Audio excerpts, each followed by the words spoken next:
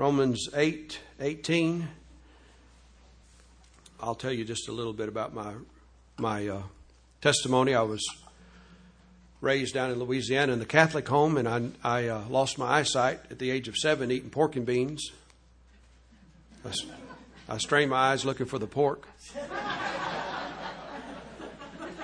And went to the school for the blind, left home.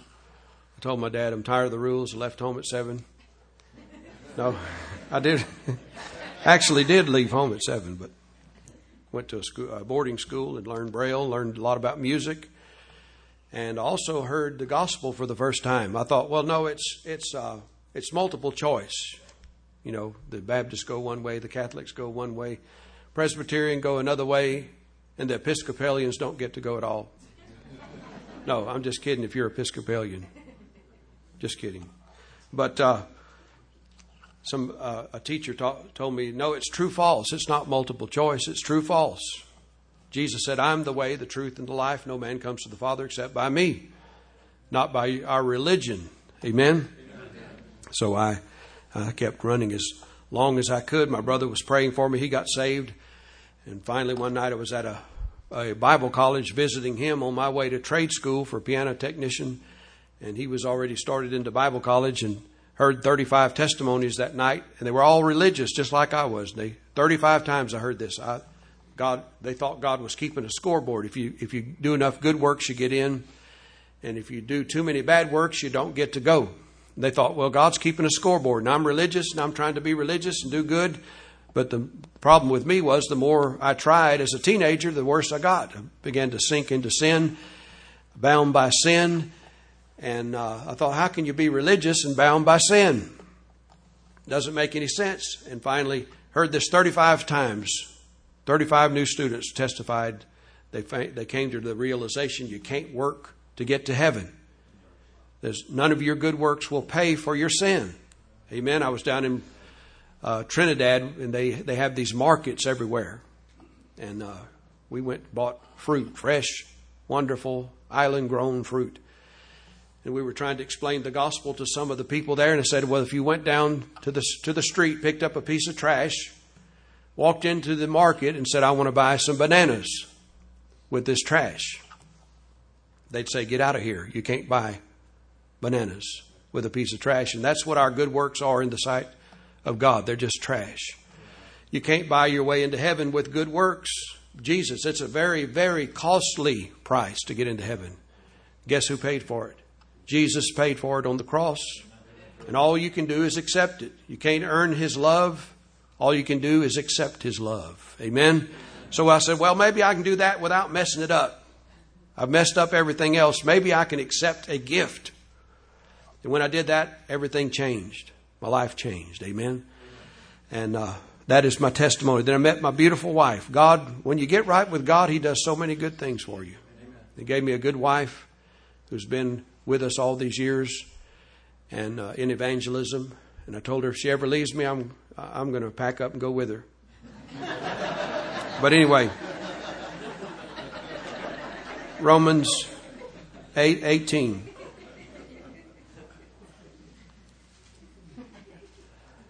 Romans 8:18. For I reckon that the sufferings of this present time are not worthy to be compared with the glory which shall be revealed in us. Notice the comparison from suffering to glory. Let's pray. Father, thank you for your love, your mercy. We pray you'd bless today. Fill us with your Spirit, your love, your wisdom, work in every heart. And Father, if there's one lost, we pray you'd open their heart to understand salvation. Lord, I pray you'd speak to them as we preach. Speak to every heart. Speak to my heart. Lord, help us to see amazing, wonderful things in your word. And Lord, may we grow closer to you. Leave this place rejoicing. In Jesus' name, amen. We had a hospice doctor the other day that said, as my younger brother was dying with cancer, he asked, did he have a spiritual life? And then when we told him, yes, he's saved, he said, I've heard it said, the more suffering, the more glory. He didn't try to quote this verse, but those two words are in this verse. The more suffering, the more glory.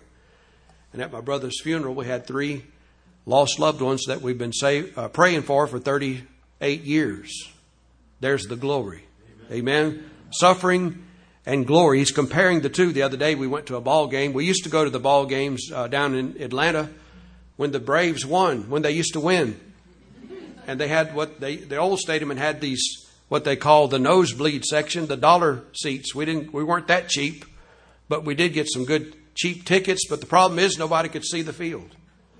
That's why I always bring my Walkman with me and my radio and my headphones, because every time they start cheering and jumping up and clapping, I'll say to my family, "What happened?" And they'll look around and, "Oh, we don't know." So now when everybody starts cheering, they ask me, "What happened?" And I tell them, "I don't know."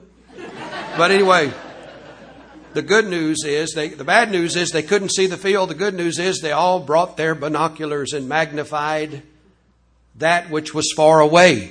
Amen. They magnified. And I'll just say this simple thing to get it in your brain. Murmuring magnifies our problems, but praise magnifies God. Psalm 69:30. I will magnify the name of the Lord with thanksgiving. Amen. We magnify Him with thanksgiving. We magnify Him with praise.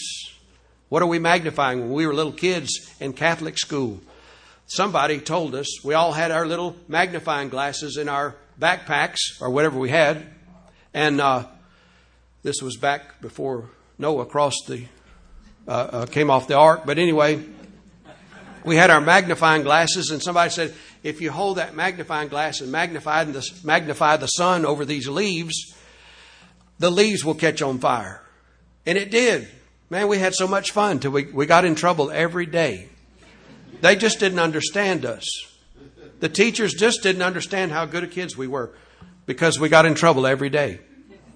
But magnify. Can you imagine what will happen when we magnify the Son of God? The power that's in the magnifying of the Son of God. If you go out on a sidewalk and you've got a toothpick on that sidewalk and you magnify it so huge, you'll begin to fear and say, I cannot walk across this sidewalk. And that's what fears do. That's what when we magnify the wrong thing, we're overtaken with fear. That's what happened with Peter as he was walking on the water. He was walking on the command of God. He's walking on the command, and all of a sudden he looks down at the sea, the boisterous sea, and he begins to sink. Why? He was magnifying the wrong thing. Amen. When God called me into evangelism, I thought, and I still begin to sink sometimes. I stepped out on His Word, and everybody said, well, how are you going to get there? You can't drive. But I've gotten there for 29 years. Amen. People on the plane, I talk to scientists and engineers and all these chemists, and they're just geniuses, and they're in their jobs making their money. I don't know how much they make, but they'll ask me, well, how in the world do you survive when you go on love offerings? I don't know. If I ever look at it, I begin to sink. Amen. People asked, we witnessed to a Amish man the other day, and he was selling baskets at the Amish door restaurant. And my wife told him that I was a preacher, and he said, how can you read the Bible and you cannot see? I told him about Braille, and he never heard of Braille. And there's all kinds of things we can look at, and people say, how? How can you do this? You step out on the commandment. You magnify the commandment. You magnify the Word of God. The promises keep us above water. Fear causes the heart to sink, but the promises keep our heart above water. Amen. What are we magnifying? We'll look at a few places. The everlasting arms are the enemy. When the children of Israel were coming out of Egypt, God had a master plan to glorify Himself in the eyes of the entire world. The greatest miracle of the Old Testament, the crossing of the Red Sea, the parting of the Red Sea. God was about to magnify Himself. And He was going to use this little nation of Israel. And they began to murmur. Moses, did you bring us out here because there was no graves in Egypt? Did you bring us out here to start a new cemetery? And they're magnifying their problem. The Egyptian army is behind them. They can't go back. They'll be destroyed.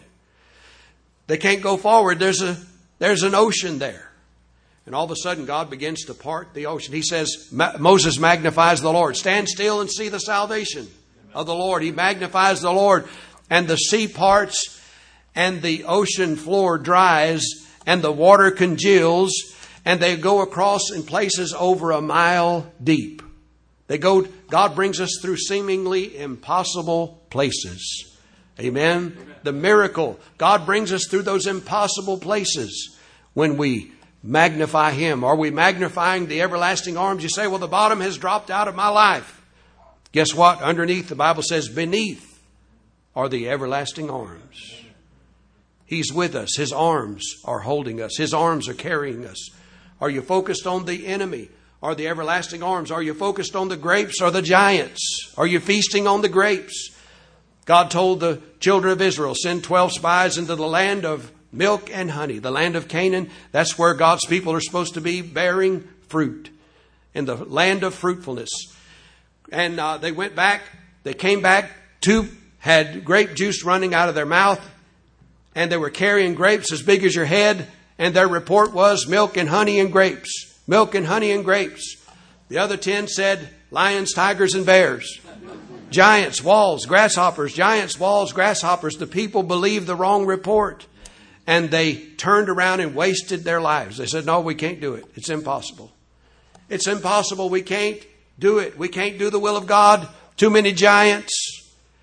And they turned around and wasted their lives, disobeyed God because they heard the wrong command. Somebody said that's why we ought to be encouragers, because a discouraging report caused an entire nation to turn around. We ought to be encouragers.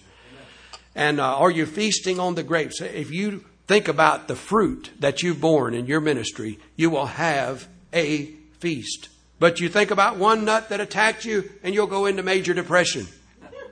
And I tell preachers' wives ask me all the time, can I write that on my refrigerator? Focus on the fruit and not the fruit cakes. Amen. Focus on the fruit and not the fruit cakes. We were out in Arizona and our car was broken in. And they busted up our car, and it was a dope addict.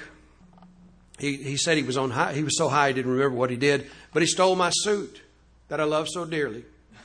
It's like that lady that told her little grandson when the preacher came over, honey, go get that book that grandmother loves so dearly.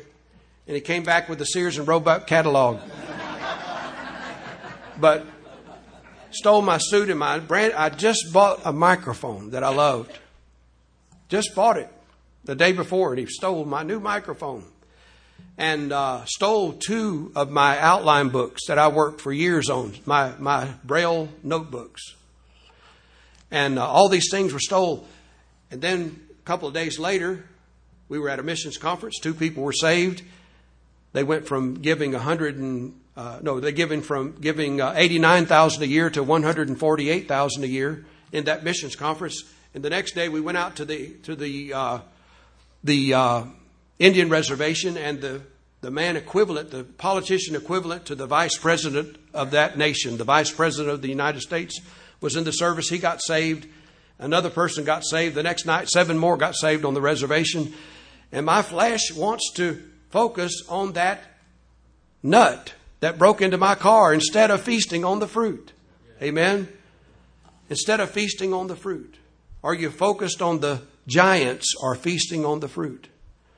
Are you focused on the fire or the friend that is with you in the fire?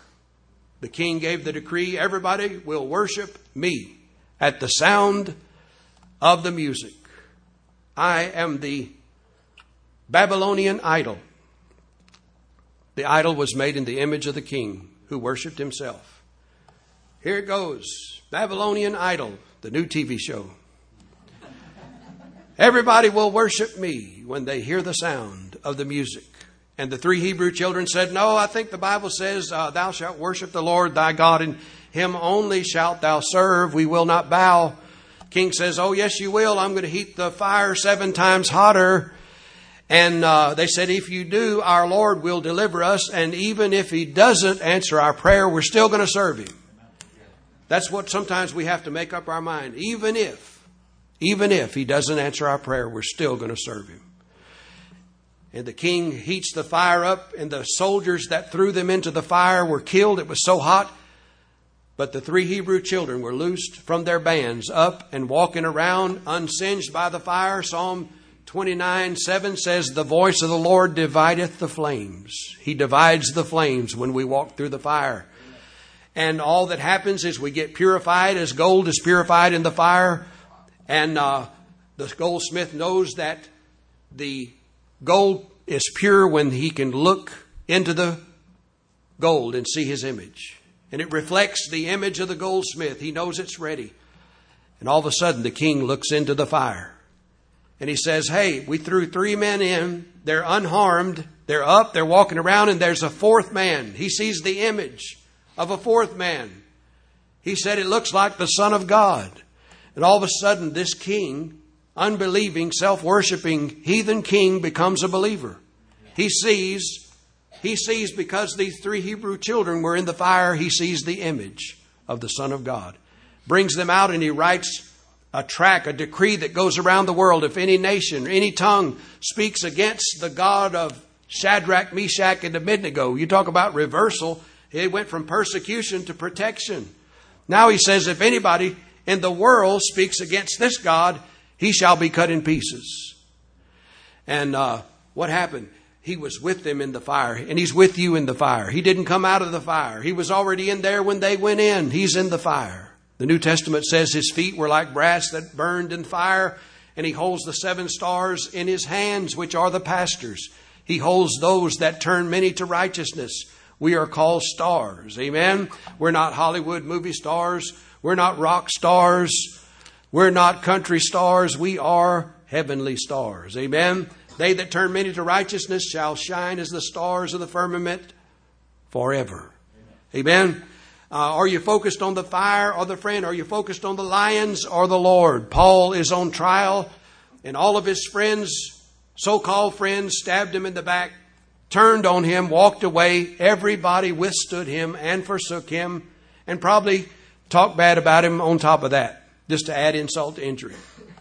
And he stands alone in his own trial, but he said, howbeit, the Lord stood with me and strengthened me, that the preaching might be fully known. I was delivered out of the mouth of the lion, and he shall deliver me out of every evil work. I was thinking this morning about William Booth, who started the Salvation Army. Him and his wife went before the church board. I guess it was some type of denominational board. And they said, no, you didn't pass the test. You're not worthy to preach in our denomination. They rejected him, said, you're not worthy. You can't do anything for God. And his wife stood up and said, come on, William, me and you and God will go and we'll win the lost. You know what? God plus 1 is a mighty army. God plus 1 is a majority. A 1,000,000-man army minus God is a minority. And Paul said, I focused on the Lord, not the lions. The Lord stood with me and strengthened me, that the preaching might be fully known. Amen. Are you focused on the shelter or the storm? Sometimes the storm's what we do, human nature. We let the storms drive us from God. We let our storms drive us away from God. We need to let our storms drive us to God. Spurgeon said, I've learned to kiss the wave that slammed me against the rock of ages. Every storm that slams us against him into his loving arms is a good storm. Amen. He said, I've learned to kiss the storm, kiss the wave that slammed me against the rock of ages. Are you focused on the nasty now and now, or the never-ending reward? Paul looks back. He was persecuted for 30 to 40 years here on earth. Looks back with the telescope of time. He looks back from where he is. He's been in heaven 2,000 years. He looks back on that little dot in time, that little bitty dot in time where he was persecuted. And he says those sufferings are nothing compared to these crowns. Amen. The eternal reward. The eternal reward. Are you focused on the broke down body or the brand new, eternal, heavenly body? Amen. The Bible says this outward man is perishing day by day. You start dying the day you're born. You're headed toward the grave. But the inward man is renewed day by day. And this outward man, you've got to have hip replacements, knee replacements, shoulder replacements, teeth replacements, ear replacements, eye replacements, hair replacements, and everything else in between. But up there, you've got a body that will never wear out. You'll never have to take a Tylenol. Amen. You'll never have a sniffle for millions and millions and millions of years. Eternity will just have begun. You'll have a body that'll never wear out. Are you focused on that body or this body? We have to take care of this one. It takes a lot of maintenance to take care of this one. You got to take care of it while you're here. But there's an eternal body. What about a broke down shack or a jacked up mansion? Down here you have to replace, repaint, remodel, re-roof, replumb, rewire. And about the time you get everything all fixed up in your house, your wife looks around and said, "Honey, did you know our house is out of style? It's time to start over." Amen. But up there we've got a mansion he's been working on 2,000 years. What about it? Are you focused on that broken heart because of a departed loved one, a departed family member, or are you focused on the family reunion that will never end? A family reunion will be we got. Seemed like somebody said we had a preacher friend die yesterday, and somebody said we've got more on the other side. It looks like than we do here. The older we get, we see more and more. In the last year, we've counted about 15 loved ones and friends that have passed away just in the last year. But there's a reunion. They're all doing good up there. Amen. If you haven't made your preparation, you can make that this morning. Amen. It's free. Jesus paid it all. All to him I owe. Sin had left a crimson stain. He washed it white as snow. Are you focused on a mountain of sin or a merciful Savior? There's a mountain of sin in our lives. But guess what? I remember one time lost as could be. But I thought I was so clean and so good. And an English teacher, that I didn't even know he's a Christian. He quoted half of a verse. They that sow to the flesh shall of the flesh reap corruption. When he said that, boom, a light turned on in my heart and I saw corruption. I thought I was so clean till he said that. And I began to see my sin, my corruption. But you know what? There's a merciful Savior. Though your sins be as scarlet, they shall be white as snow. Though they be as crimson, they shall be as wool. There was a stain back in that day that if you stained a piece of material that red dye with that red dye, they would double dip it, they would double stain it, and there was no chemical on earth that could take it out. No chemical on earth could remove that stain. But Jesus said, "Come, let us reason together. Though your sins be as scarlet, though they're double dipped, double stained, they shall be white as snow." His blood can wash away your sins. A merciful Savior. Let's pray. Father, thank you for your goodness. Help us to magnify the right things, Father, not the wrong things. By your grace, by your strength, by your glorious power, we ask you to help us today and work in the invitation in Jesus' name.